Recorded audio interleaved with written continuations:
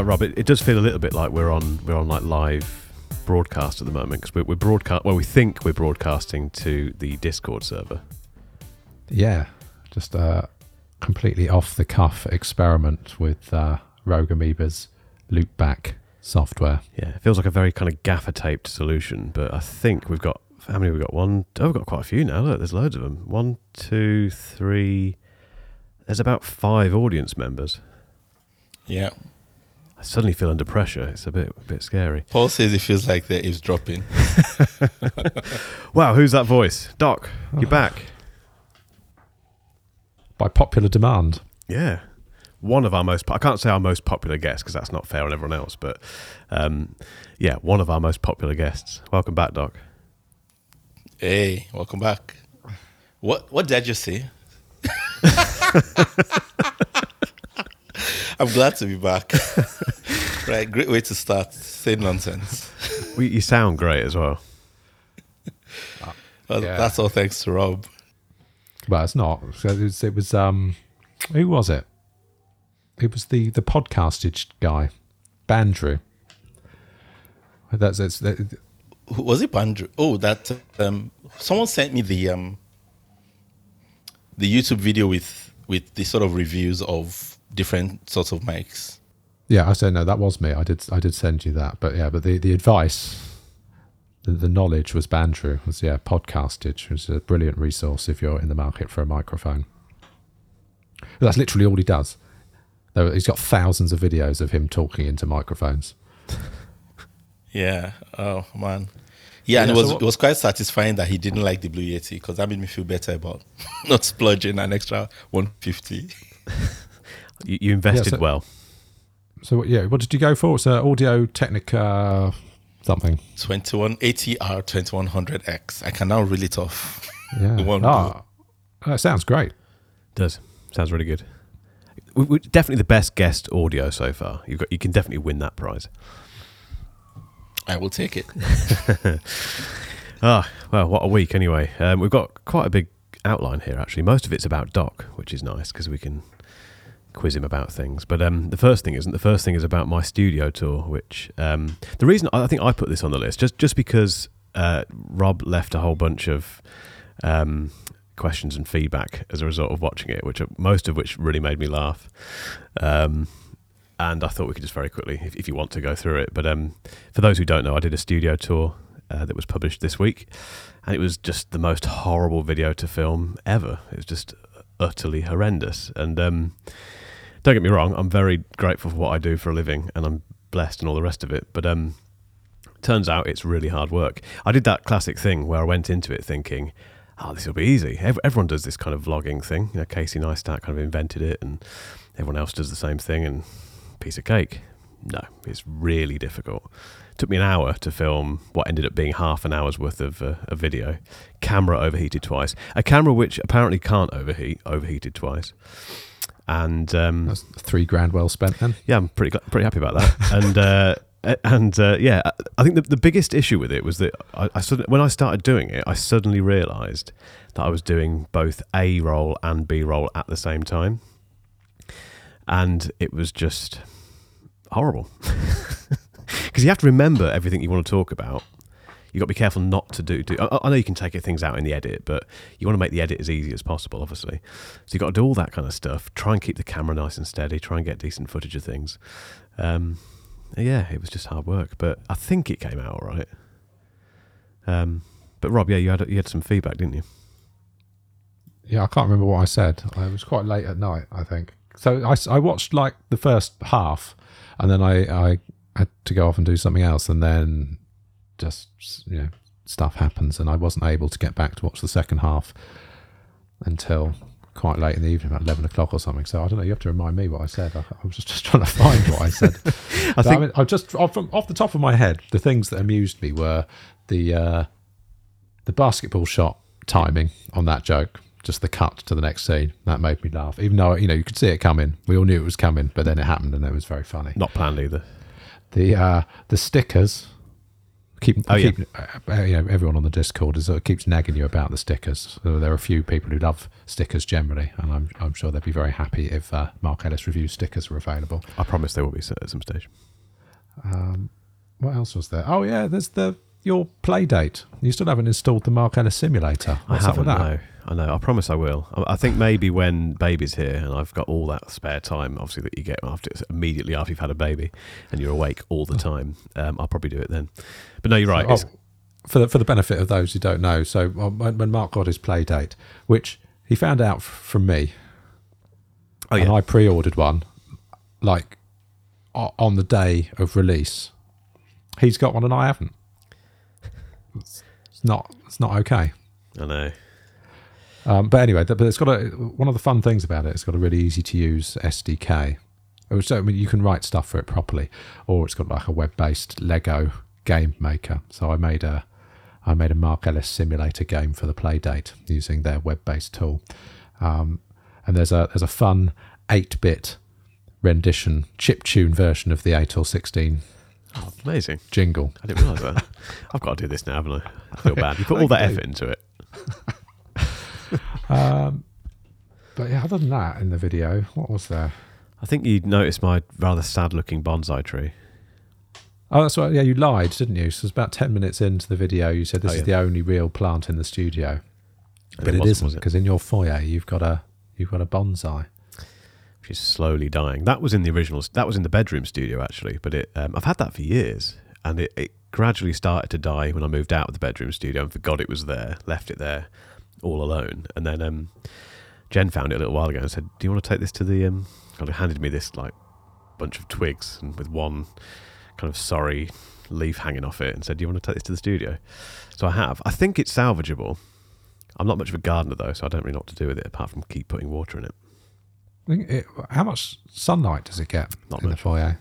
I think it might need a bit more sunlight than it's getting. And does that radiator come on? It's right in front of a radiator. It doesn't, to be fair. No, that's a storage heater. Right. Never on. Yeah, because it would not appreciate the dry heat from a radiator. Yeah, no, I think it's salvageable. It just needs a bit of love. A bit of tender loving care. I think that was all the feedback really, but thank you. No, there was loads more. There was there was you wrote a jingle for the intro, which is new. Yeah. Got a bit So fancy with that, didn't I? I enjoyed that. Yep.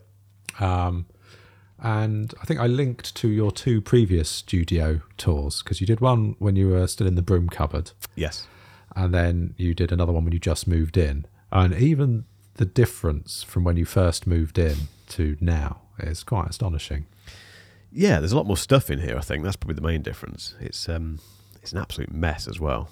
But it's a working studio. You know, you see a lot of people, don't you, on YouTube with immaculate sets and things, and the bit where I am now, which is the A-roll set, is probably the tidiest part, and even that isn't that tidy really, but that's just me really. So that's the thing. So one of the things that I enjoyed most about this video, I don't know, have you seen it yet, Doc?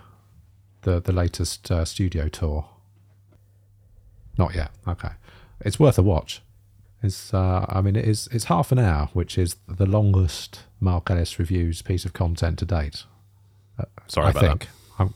Isn't it? It is, yeah. I was apologising. Sure it is. Such that I had to watch it in 2 parts. It required 2 sittings.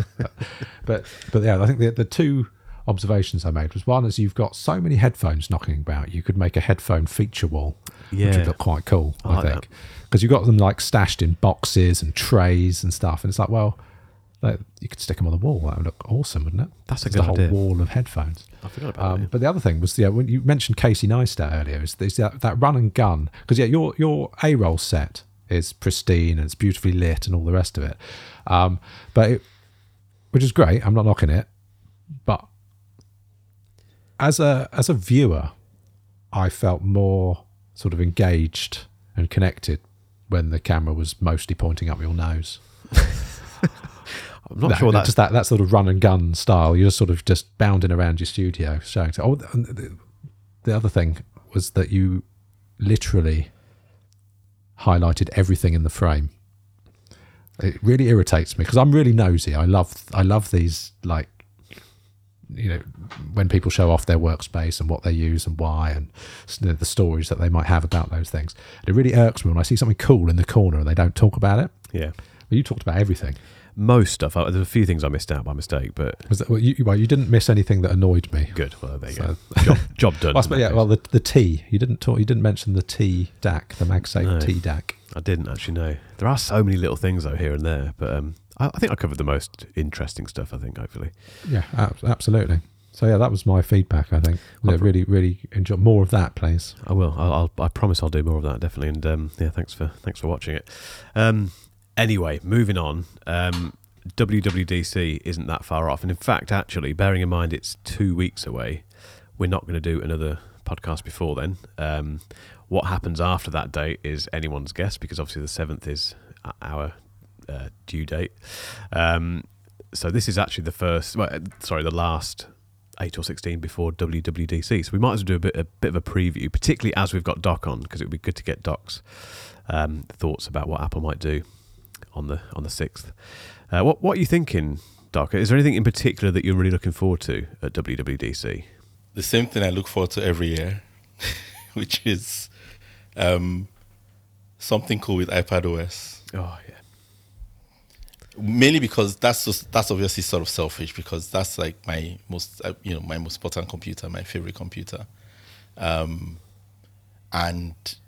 I think for me it's sort of how will they extend it without losing its simplicity is what I'm kind of looking forward to.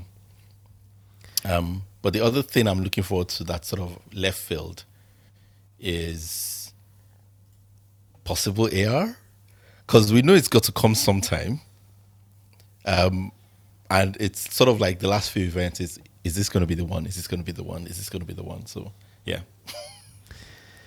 What do you want to see from it? I know a lot of people have said that we might see some kind of, AR OS type thing, but perhaps rather than having any kind of hardware stuff shown, we might see something related to the OS. But is there anything specifically you want to see in terms of AR?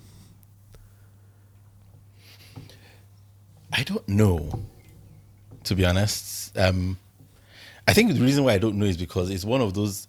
So it's not like Apple tends to come into things late in the game, don't they? They're basically like ultimate fashionably late company, and literally fashionably too. But with AR, it's early, which is sort of odd for Apple, and every now and then that happens, right? Like with AirPods, which I think there was the Sony one before AirPods, but AirPods was practically almost first or second, I think, when they came. I can't remember now. You might remember, but anyway, there's Google Glass, but yeah, whatever. Do you know what I mean? So basically, there's nothing here. There's sort of what Facebook has done, and there's sort of what Snap has done. But Apple's ambitions appear to be bigger. So I really don't know what to expect. And especially because like what's going to be the Apple spin on it? What's going to be the sort of, magical angle? Especially because the rumors suggest does not sound very aptly. That's the other thing that I'm very, the rumors suggest of these really big headsets, which doesn't sound very elegant. So, yeah, I don't know. Yeah, I'm kind of just waiting to see. There's got to be a good story behind it, hasn't there? As always, there's got to be something that kind of because I've said it several times that I still can't imagine what it's going to be. But I'm not convinced we're going to see anything AR related at WWDC. What about you, Rob? Do you think we will? Well, we had that chat with Sammy from Mac Rumors, didn't we? And he will know things that us mere mortals won't ever get to see. And he was pretty like wink wink nudge nudge, I think we're going to see something about AR. And there was a leaked report recently that a prototype headset had been shown off to execs. So there's something going on. Whether or not that the WWDC they will want to tell developers about AR. I think at the very least they would want to even if there's no sort of hardware preview. There's certainly not going to be an AR hardware launch. But they might want to show developers cool new things that they can do with ARKit. Because at the moment, it's sort of limited to the animated Apple logos on the event invites and stuff, isn't it? People aren't really doing all that much with it.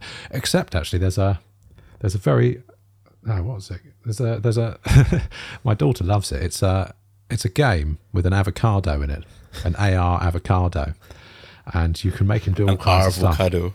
Yeah, very good, very good. I apologize for the joke. Best joke we've had.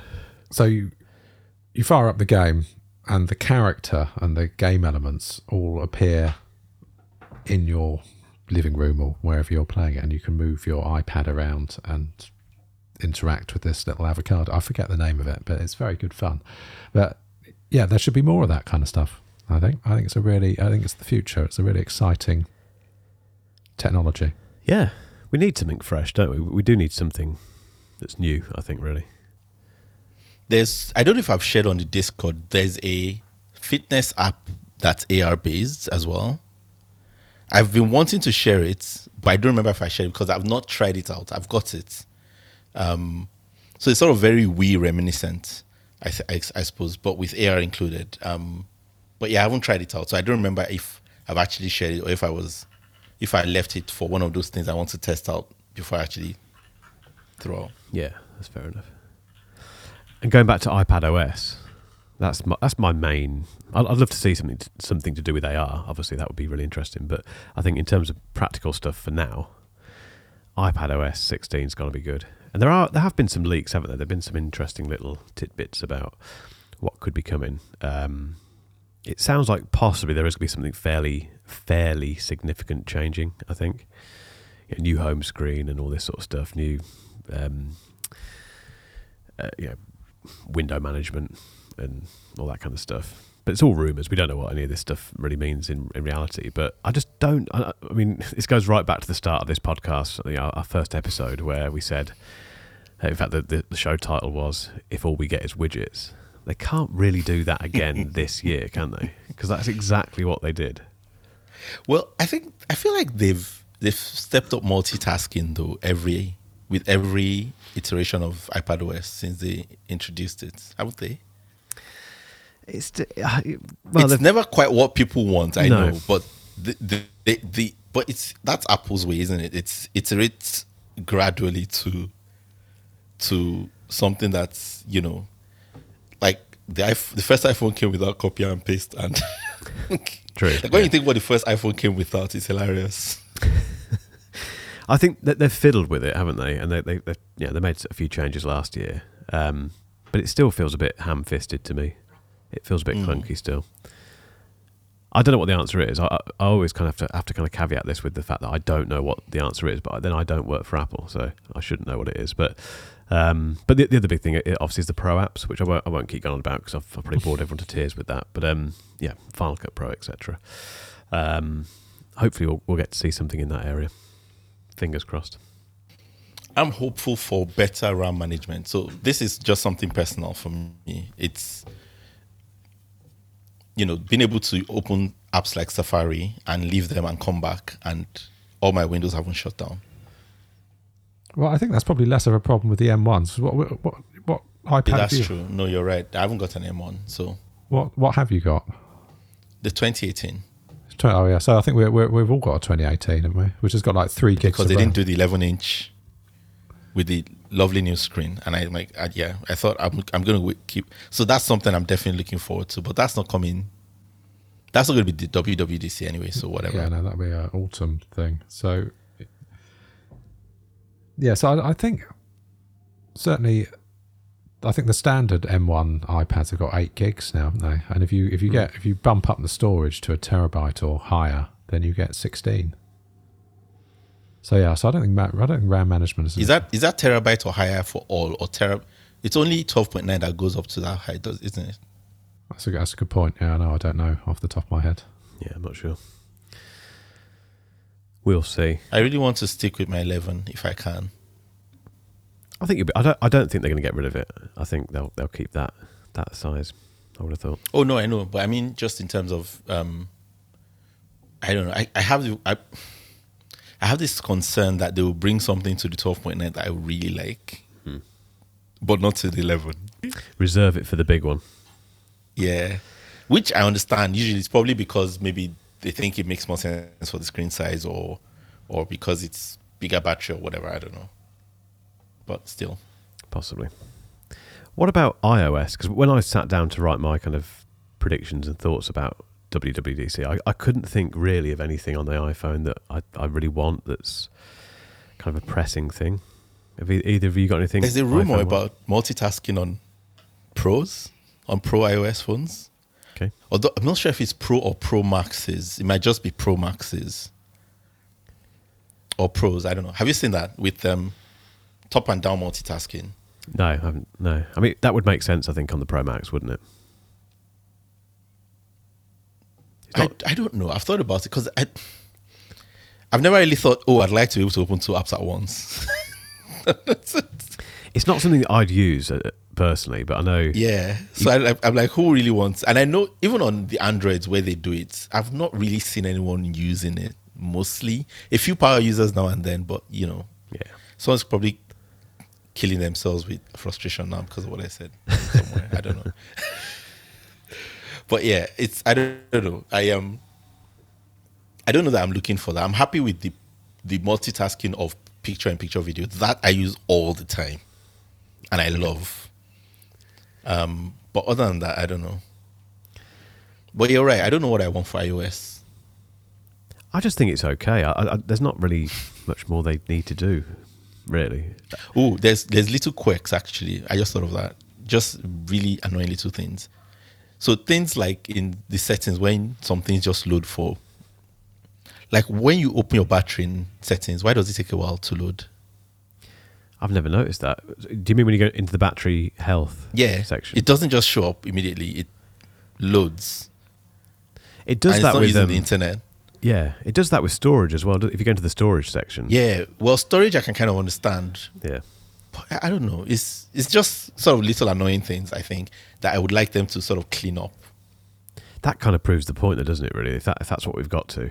But I just wonder with Apple. I wonder if they'll come up with something that they've got something in the bag that we've never thought of. A little bit like universal control, which I didn't see that coming personally. I know it's not unique, but it wasn't rumoured. It was a bit of a surprise. I wonder if they've got something similar to that with the iPhone maybe this year. Who knows? But I won't be disappointed if they haven't. If the main focus is iPadOS, I'm happy with that. And if we get to see a glimpse of the Mac Pro just for a laugh, then even better.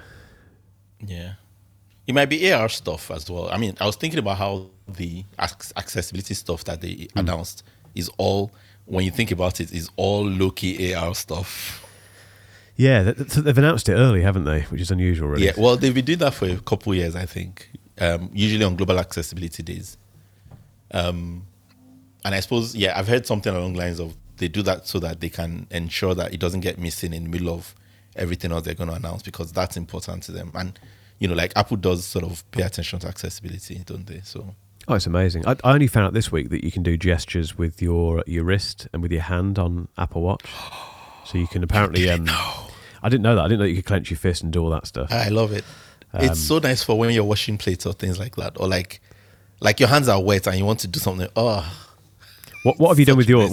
Have you customized yours? I just use the default stuff.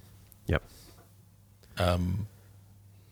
But yeah, I stopped it recently though, because I realized I wasn't using it that much. But I kind of do want to use it because I still keep getting to situations where I'm one-handed. So like, you know, when one hand is wet or when one hand is busy or carrying sort of luggage or whatever. And I think I want to do something on my watch. So every now and then I think, I should re-enable this. You guys have just blown my mind. I didn't know anything about this. Talk me through this. Explain it like I'm 5. I was listening to, I think it was an Apple Insider podcast I was listening to yesterday, and they just started talking about it because, as Doc was saying, they've released or they've announced 3 or 4 accessibility features in iOS 16 early. And they were talking about that on Apple Insider, and one of them just said, "Oh yeah, I'm always using those gesture controls on the Apple Watch, and he started talking about the fact that you can clench your fist and assign that something. I think you can double clench your fist, can't you? You can clench. Yep. You can double clench. You can tap. You can double tap. So 4 gestures, and then you can customize them to do things, including sort of press the main button on screen, move forward or back, or sort of move around the elements of the screen. So sort of like how you would use your keyboard to, like as a tab, like the way you use tab to sort of select from. It's kind of like that with the watch, where tab is your fingers. So clever. How have I missed this? Well, it's been I'd missed it. It was last year. So this was last year. So what they did this year, this was the one for last year. The gestures thing was the one for last year's accessibility, Global Accessibility Day pre-WWDC announcements. And I think that was also when they announced the door one. So last year, that was also when, for this same time, was when they announced the one where for vision impaired people, for vision impaired people, they could have their phone let them know if they're standing like 2 meters or more from, or like closer than 2 meters to people. Yeah, it's what I found interesting with this is the fact they do this early. They do this kind of early announcement. I didn't even know that either until this year, until I heard it on another podcast. And what bothers me is that they don't seem to shout about it enough, which is unusual for Apple, because they are amazing with the accessibility stuff, all their kind of green credentials. They do, though. They have like videos and everything. Yeah, but it's not. I mean, like Rob didn't know anything about for Rob not to know. And I genuinely had no idea about these. That is odd, actually, for Rob not to know. But I had no idea about these iOS 16 pre-announcements until I listened to a completely a third-party podcast. Why aren't they announcing them at WWDC? Because it's really important stuff. Well, the argument I've heard is because WWDC has been packed normally, and recently it is often quite packed. That's one, but also two, it would probably just get lost in the middle of everything else, like whatever the big thing was, and this gives it sort of space to breathe, and like a full 2 weeks or so before WWDC, but also because it's Global Accessibility Day. So actually, in a sense, one way to think about it is the people who care. Yeah. So I'll never forget this. This goes way back. There's a popular Nigerian musician who's blind. He's very big. He's a big like producer.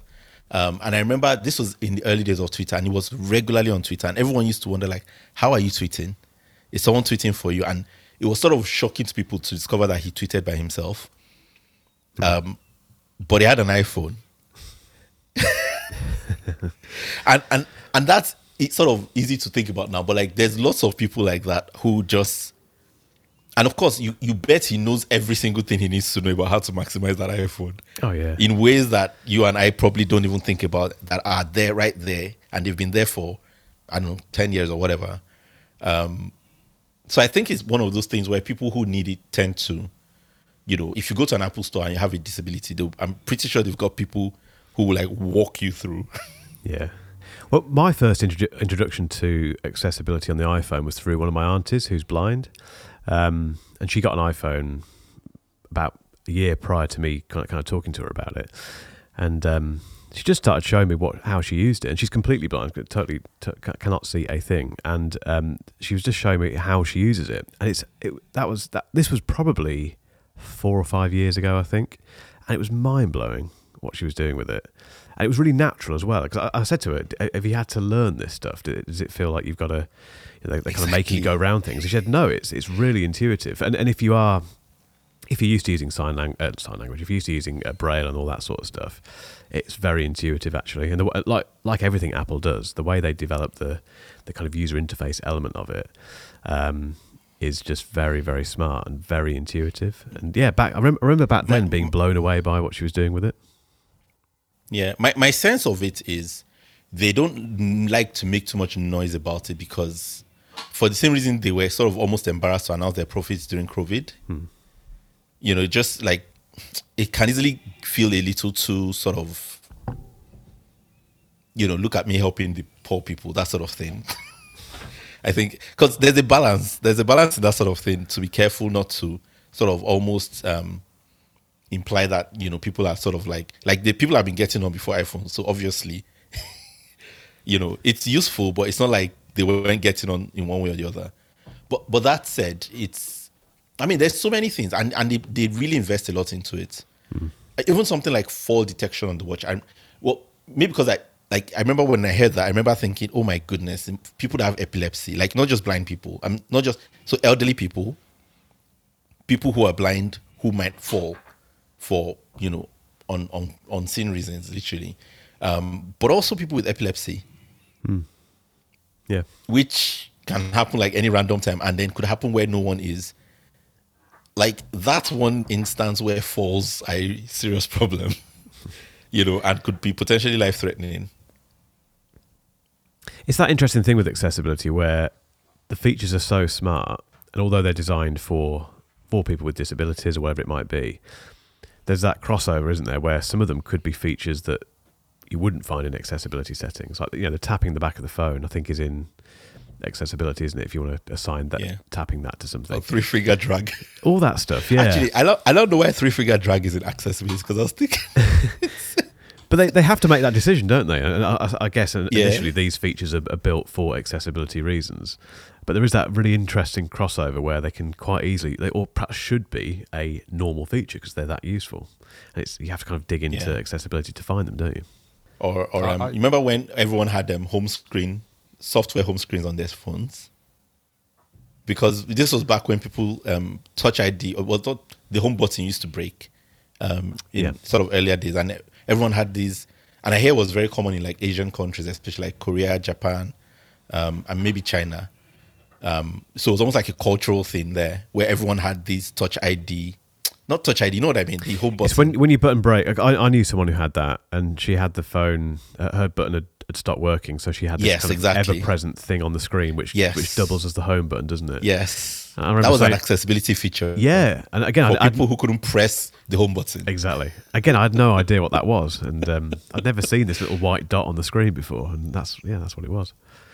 Right, WWDC. Have we done WWDC? I think we have. Is there anything else we can think of that's worth talking about? tvOS, your recent article and your frustration in not being able to stream live TV, and trying to find some way of not ever having to deal with the Now TV app ever again. Oh God, Now TV. We've got that on the list actually, haven't we? We'll come on to that in a minute. But is it on the list?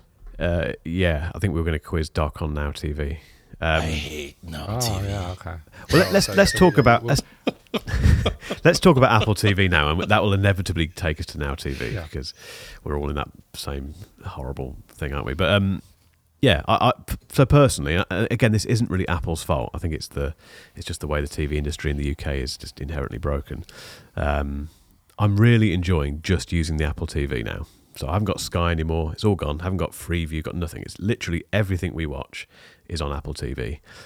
Jen's getting on really well with it. She's I've not really had to show her how to use it. She's just using the Up Next thing, and the next episode of Home and Away always appears in there, so she's happy. But the issue I've got with it, because I'm an old fart, is that I used to like channel hopping. So you just switch the TV on with nothing. And this happens every day, actually. It happens more than I'm comfortable with. You just stick on the TV and just flick through the channels and find something you want to watch. And I think, like Rob said a little while ago, it's normally Naked Attraction, but you can't.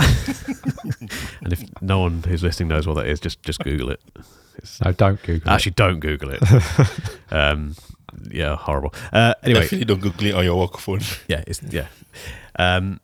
Gosh, completely thrown me off. Where was I? Yeah, so, but you can't do that. You can't channel hop with my new setup because everything is in its own kind of little silo. So you have BBC. Have we lost Doc? Oh, there he is. No, he's back. I thought you'd left Doc after the Naked Attraction talk. So everything's in its own little silo. So you have the BBC app, you have Now TV, you have Apple TV Plus, all the rest of it. And I think I mentioned this on my blog, and someone commented and said, have you thought about using the app switcher? Press twice on the button on the home button on the Apple TV remote and just swipe through your open apps to channel hop. It's not quite the same thing, really. So that's the problem. That's the issue I have with it. And I know that in other countries, the US, in fact, there's a list on Apple's website of the countries that have TV services that you can sign into the Apple TV with. And I didn't realise how big it was. I thought it was just the States, but there's loads of really random countries that have got some kind of integration with Apple TV, and we haven't. Like I say, that's not Apple's fault. It's just negotiations and red tape and stuff, isn't it? But am I the only one out of us three that has that problem? I don't think I am. No, not at all. So I've been meaning to bring this up for a while, and it'll be a subject for another day because Louise Findlay sent me on another wacky mission. So yeah, not content with causing me to spend several £100s on keyboard parts, I'm now looking into building a live TV streaming and DVR solution using, in fact, her old NAS, which she also conned me into buying. So yeah, I know exactly what you're talking about. There is just something about sitting down and rather than having to think about what you want to watch or having to decide, you just channel hopping is sometimes that's just what you want. You just want to go bang bang bang. Okay, that'll do, and you'll just stumble across things that you wouldn't necessarily have gone looking for. So yeah, I absolutely miss channel hopping. I'm working on a way of getting that back. But yeah, I'll report back on that when I've done it. Please do. What about you, Doc? Sorry. Yeah, Rob. are you all streaming, Doc? Pretty much, yeah. I actually hadn't thought about the channel hopping thing until Mark mentioned it, and I thought actually that's true. That's yeah. I mean that's behavior I think everyone had with TV back when TV was just TV. But I think because I've sort of become more streaming focused, I've kind of, you can't channel hop on Netflix, and you definitely can't channel hop. I mean, when it was just Netflix, I was the only one. There wasn't much channel hopping to do, and as I've expanded my sort of services, I like how Apple TV brings them together. But yeah, you also have that, and like you said, there's a nice little thing where you can catch up with everything on Apple TV. So like Apple TV sends you to Disney or sends you to Amazon Prime and all that sort of thing. Yeah. So that's quite nice, especially when you're watching a show and new episodes drop. Yeah. That works really well, doesn't it? Actually? But yeah, that's really nice. But it's not the same as channel hopping. I think my main reason why I don't miss it though is more because I used to my TV watching was generally like I watch something, I turn off the TV. So it was always a bit weird, I think. Yeah. I think we just have to wait, don't we, and see if anything. I don't know. I don't know who's holding up the proceedings in the UK. In the UK, it's not likely. No, it's not, is it? Because we've got the BBC, we've got Sky. I mean, this is institutional issues. Yeah. I mean, we still have the whole thing with how you can't get HBO because of Sky. I think until the contract runs out in, I don't know, 2 years or something. I can't remember when it's supposed to. I didn't even know. So we don't get HBO because of Sky. Is that basically the reason? Well, no, but you can only get HBO content through Sky. Oh, through it. Sorry. Right. Yeah. Okay. Yeah. Well, what I mean by we don't get it is because it depends. It's not day and date. So sometimes you get it delayed. Sometimes you get it day and dates with HBO in the US. Sometimes it's like Peacemaker didn't come for like 2 months. So by the time it came in the UK, everyone had forgotten about it. That sort of thing. Yeah, it's just knackered in this country, isn't it? TV. But I'm never going back to Sky at all. I'm just not doing it. But again, for the benefit of people perhaps who are listening who aren't in this country, the other option we have. So when you leave Sky, you can still kind of get Sky, but not by not having Sky. And the way you do that is you get Now TV, which is owned by Sky, and it's their kind of streaming service. Much cheaper and not quite as technically proficient. That noise that you just made, Doc, is that's in relation to the app, isn't it? The Now TV app. Yes. It's not good, is it? That's putting it very kindly. It's probably the worst app I've got on my phone. It's hot flaming trash is what it is. There's two things. I don't know if you've both got the same. Rob, you've got Now TV, haven't you? No. Oh, you haven't? No, well, I heard about how awful an experience you two had, and I've given it a miss. Fair enough. Just making do with other stuff. I mean, there are a few HBO. I think if there was some HBO content that I really wanted to watch, I would do a sneaky VPN and just go and get HBO Max. Yeah. Because, I mean, obviously everyone knows there are various ways of getting content from other countries. So I think if there was something that I really absolutely had to watch, I would do that rather than put myself through the Now TV experience. It does make you think about how much TV you actually watch, because I've been thinking about this since we had Now TV, and I've worked out that we only... So I use it at the minute for the F1, which is on every couple of weeks, occasionally football, but that's now finished. And then we occasionally put on Friends just for something to put on in the background while you're eating dinner and catching up with each other after working all day. I don't think we use Now TV for anything else. Might watch Sky News through it occasionally, but not very often.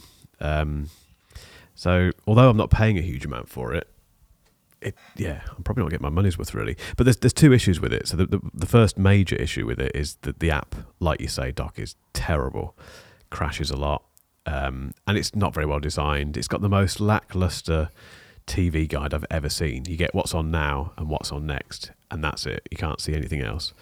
But the biggest issue I've got with it is the image quality. I don't know if you have this problem, Doc, but oh yeah, absolutely. Oh, it's unbelievable. So you can only really see it on dark scenes, but there's so much pixelation and compression and stuff going on. Do you know that if you don't get the boosts, you get image quality of 480p? Really?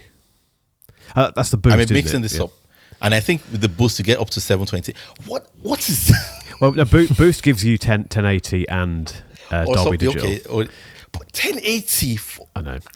But even that gives you that terrible image quality. The resolution doesn't seem to have any bearing on it. It's just there's something and wrong then with you can't use your remote to control the buttons. So you have to actually like use the Siri remote and sort of move on the thing like an animal.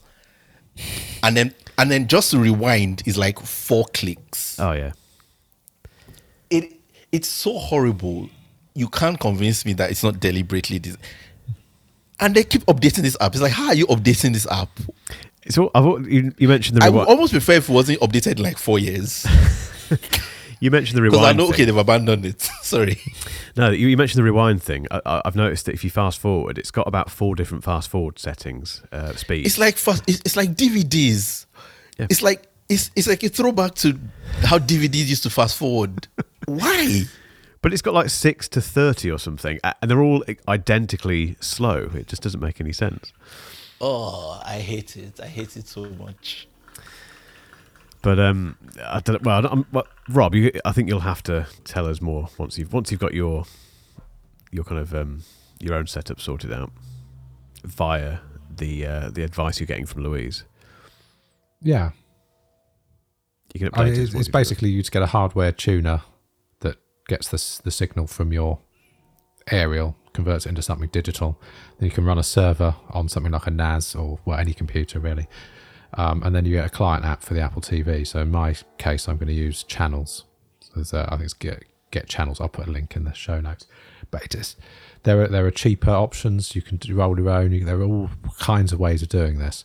But the tuner I'll be using will be an HD Home Run, which is not the cheapest, but it's pretty much the gold standard if you want to do this kind of thing.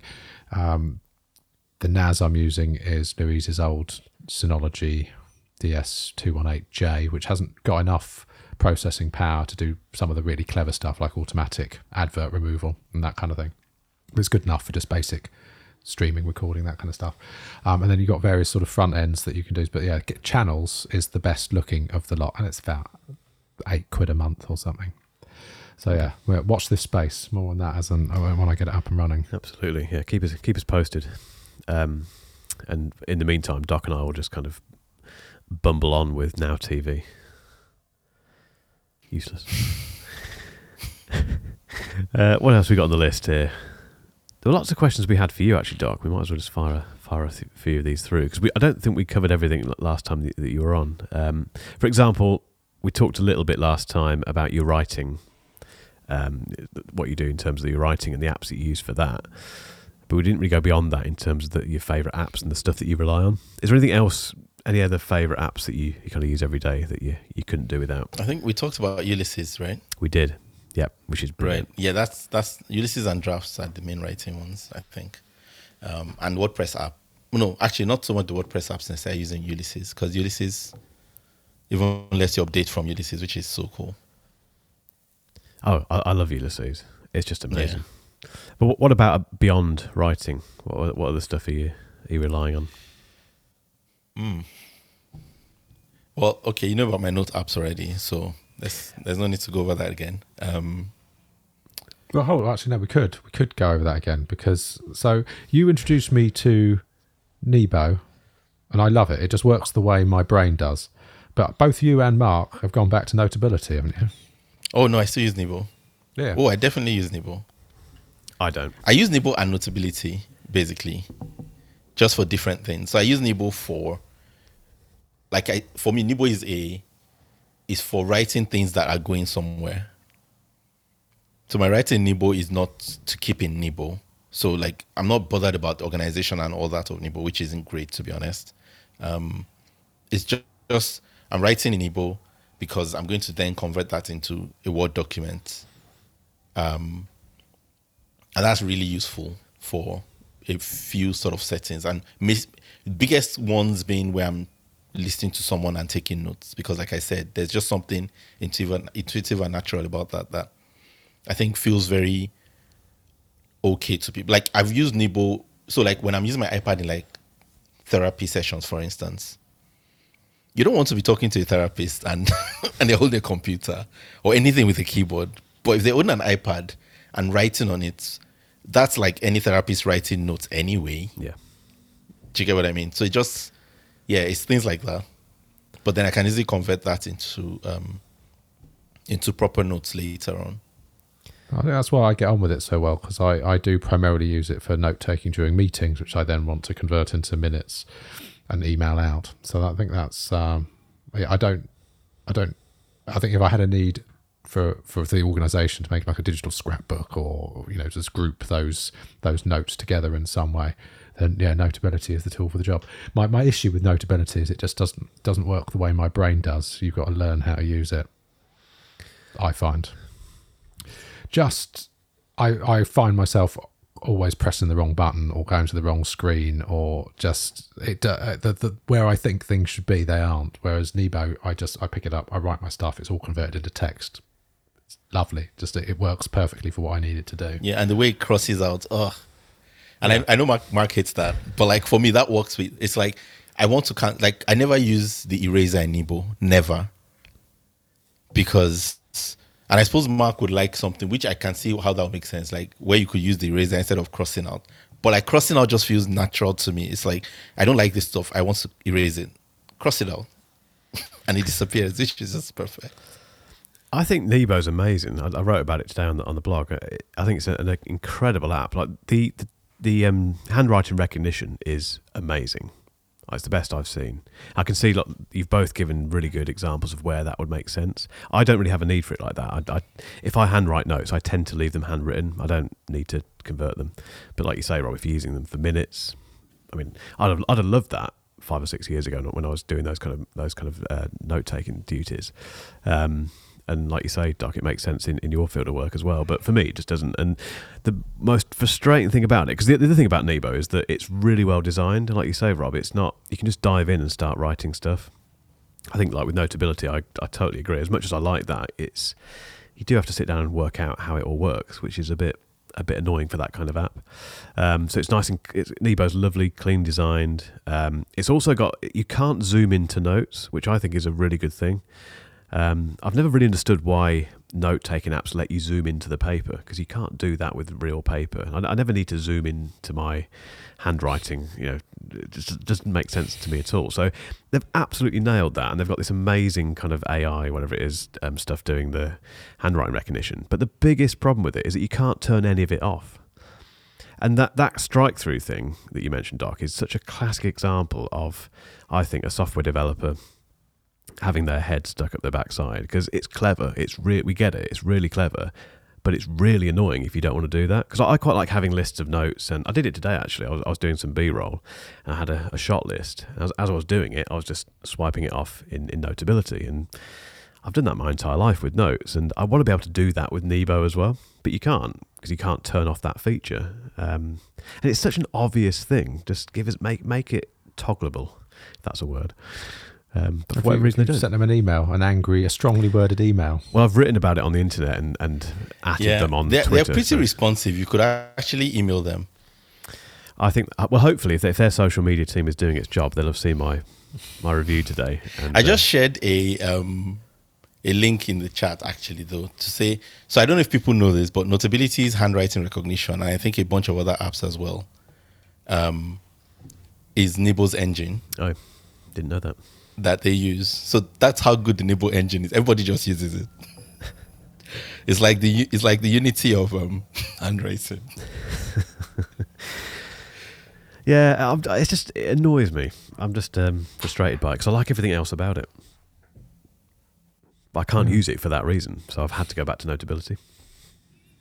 So we've covered writing, but you've got some really interesting reading apps as well that you use, Doc. Oh yeah, Kindle. Is that where you do most of your reading? No, I'm just messing around. Oh. Well, I use my Kindle for most of my Kindle reading, actually. Like I have a Paperwhite, which I like to read in because it's not an iPad or an iPhone. On which you've pre-ordered Justin's book. Justin Cox, who's been on the show before. Yeah, Justin Cox of the Writing Cooperative has got a book out, which we've all bought, and we're very much looking forward to that. I don't know why I'm plugging it, because he doesn't listen, does he? He doesn't actually, does he? He doesn't listen to this. I don't think he watches my videos, but he's on the server. He's on the Discord server. But we'll plug it anyway. We'll put a link in the description to Justin's book. Yeah, absolutely. Yeah. So yeah, but for reading on my phone, I use Reader a lot more now. I used Matter before, for a bit, but I'm a massive fan of Readwise. Huge fan. My streak is 461 days. Wow. So Readwise have a streak. For anyone who doesn't know, Readwise is this app that basically pulls all your highlights. Originally, it was highlights from Kindle, but then they've expanded it to highlights from literally everything, including I was going to say iBooks, Apple Books, Medium, PDFs, random PDFs, and even physical books, because they have so before Apple released the new update that lets you do the live text thing, I used to use Readwise's OCR for that because it's so good. It will literally let you select words on a page as if you're selecting it in a PDF. Nice. Which was just wild to me. So it may have made Apple's own seem a little less wow, because I'd seen that before and I'd never seen anyone do that before Readwise did. So that's like really cool. And then they pull all your highlights together into one place, and then you can. So my two cool features are the fact that you can review the highlights every day. So every day it throws up, you can choose anywhere from 5 to 15 highlights, which is a problem I've always wanted. So I don't know if I ever mentioned this. I used to collect highlights physically from like when I was in uni. Like I would write, so I had a little book where I'd write highlights from books. Not highlights, quotes from books. Most of my friends know me as like the quotes guy. Like I've had friends say to me that they've never had anyone quote authors as much as I would just randomly quote authors in conversation. And I didn't realize, like it's just something I do. And it's not like I quote a ton of things. Obviously, I'm only quoting what I've read. There's a lot I've not read. But I remember quotes that I like, and I tend to use them again and again. So yeah, Readwise for me, it's not cheap, but it's the kind of app that if you wanted something like this, there's nothing else like it. There's nothing else that does it. So yeah, so when they released a Reader app, I had Matter, and I will say in some ways Matter is beautifully designed in ways that I wish Readwise was. Matter feels like an iOS app. Let me put it that way. I shouldn't talk about Reader, actually. I'm not supposed to talk about Reader. It's in beta, and they don't. Yeah. Okay, so I'm going to not talk about Reader. So I just remember that you're not supposed to talk about Reader because the idea of being in the beta is they want to sort of expand it. So I can say this, but they want to expand it and sort of iterate it within a community of sort of 1,000 true fans, so to speak, before they launch it into the world. So I was going to say a few things about Reader, but I realized I should probably not do that. I don't think you've said anything incriminating. You're fine. So when nothing will happen if I don't. It's just, the honor of it. So I thought you were referring to the RSS feed reader, but there's another thing called Reader. Yes. So there's a Reader app which they've announced on social media and been inviting people to and onboard you on when you join it. They onboard everyone on physically, which is really lovely. Like, so not physically, but like one-on-one. And to which service does this Reader? Yeah. So it's like normal Reader without any weird spellings. Right. Okay. So Reader by Readwise is basically. Gotcha. Yeah. Yeah. I thought you were talking about the RSS feed reader. So you don't use Reader, REEDER, DER even. Ooh, well, I used to, but then I discovered NetNewsWire, which I like the interface of NetNewsWire. It's really nice. So it's the way Reader works. I love Reader's design, but the way you move from one article to the next is you slide up. NetNewsWire lets you slide sideways, which for me just feels more intuitive because it's like I scroll down for the article and I slide sideways for the next article rather than I scroll down for an article, then I have to scroll back up to the previous articles. I usually like reading in reverse chronological order. I don't know. Reader just, it's a little thing, but like NetNewsWire just gets that right for me in a really lovely way. So I'll be using that instead. So when you're sort of doing your daily, keeping up to date on the internets and that, do you get most of your stuff through NetNewsWire now, rather than like a tab group or something like that? So you're visiting the actual websites. I just save them into Reader and then I read them. So I use NetNewsWire for like subscriptions to like, not subscription, but you know what I mean, like RSS. And I use it to follow. So that's why I follow things like Daring Fireball and stuff like that. Seth Godin, a few other. I don't have a lot of sites in there, but it's just very nice to sort of catch up on writers. And for me, it's writers who write regularly. Those are the ones I'm really interested in following that way. So daily to like 3 times a week or something.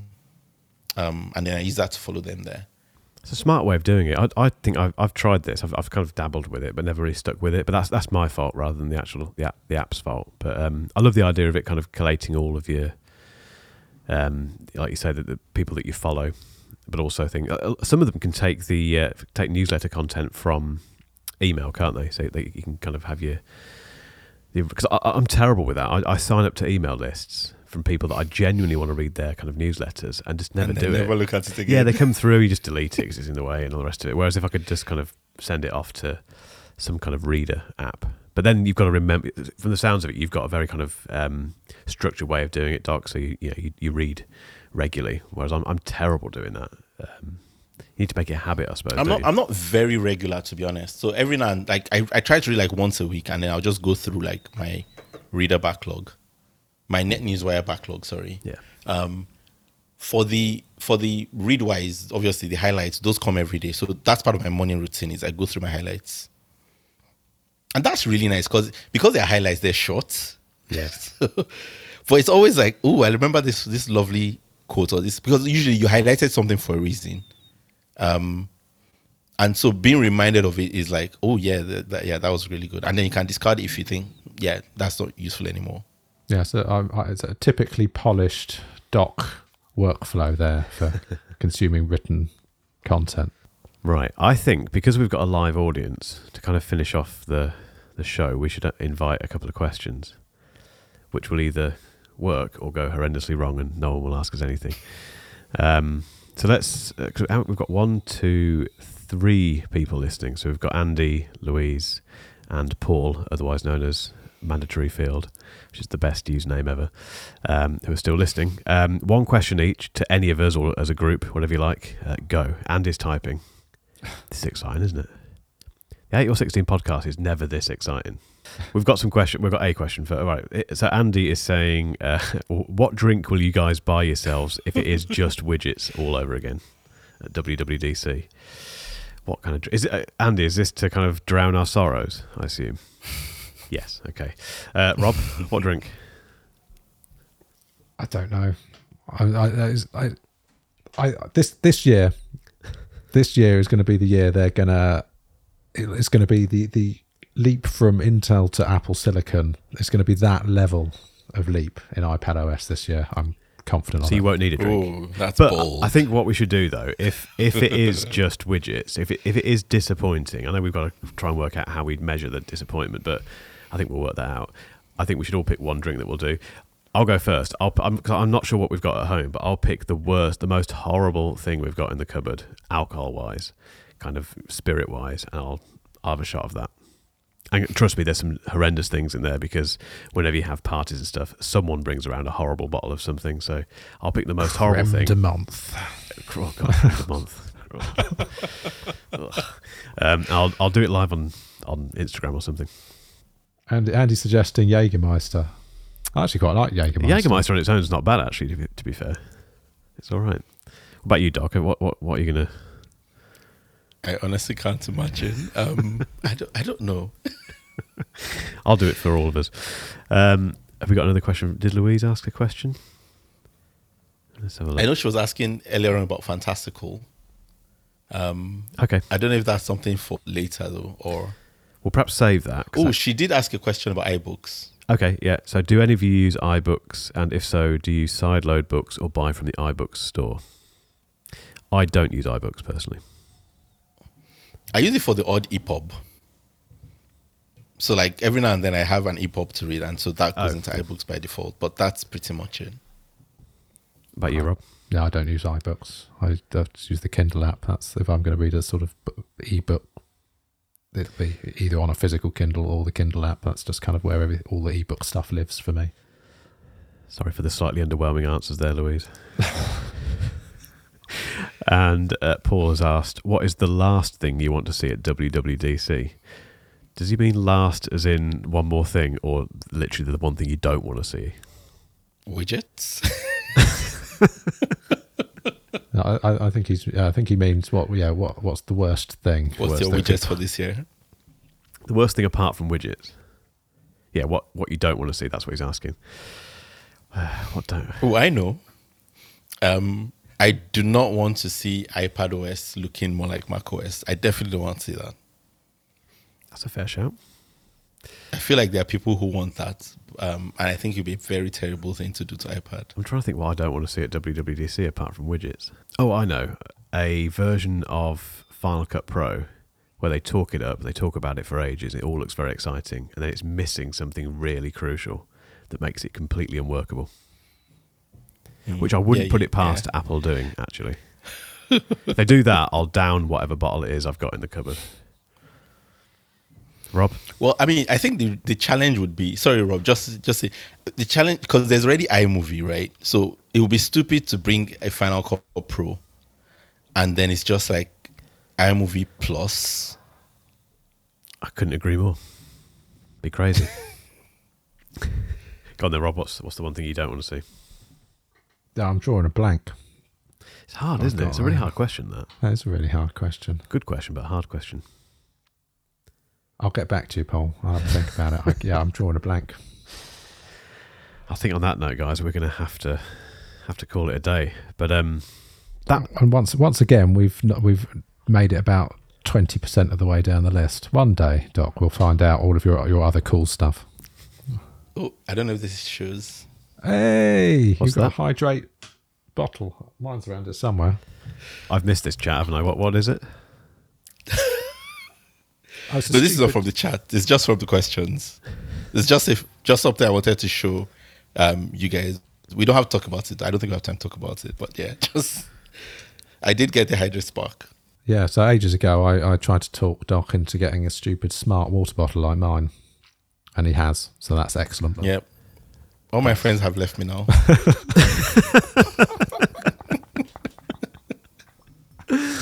What a great way to end the podcast.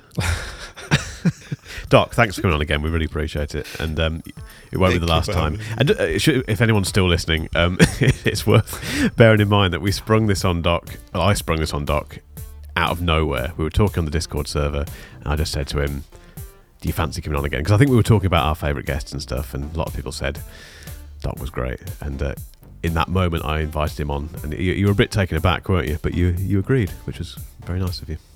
So thank you. Yeah, I thought you were joking at first. No, never joking. Never joking.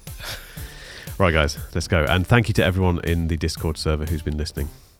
Very surreal. Yeah, this was cool. It was really Super cool. fun. I think we'll do it each time, definitely. It's good. Cheers, guys.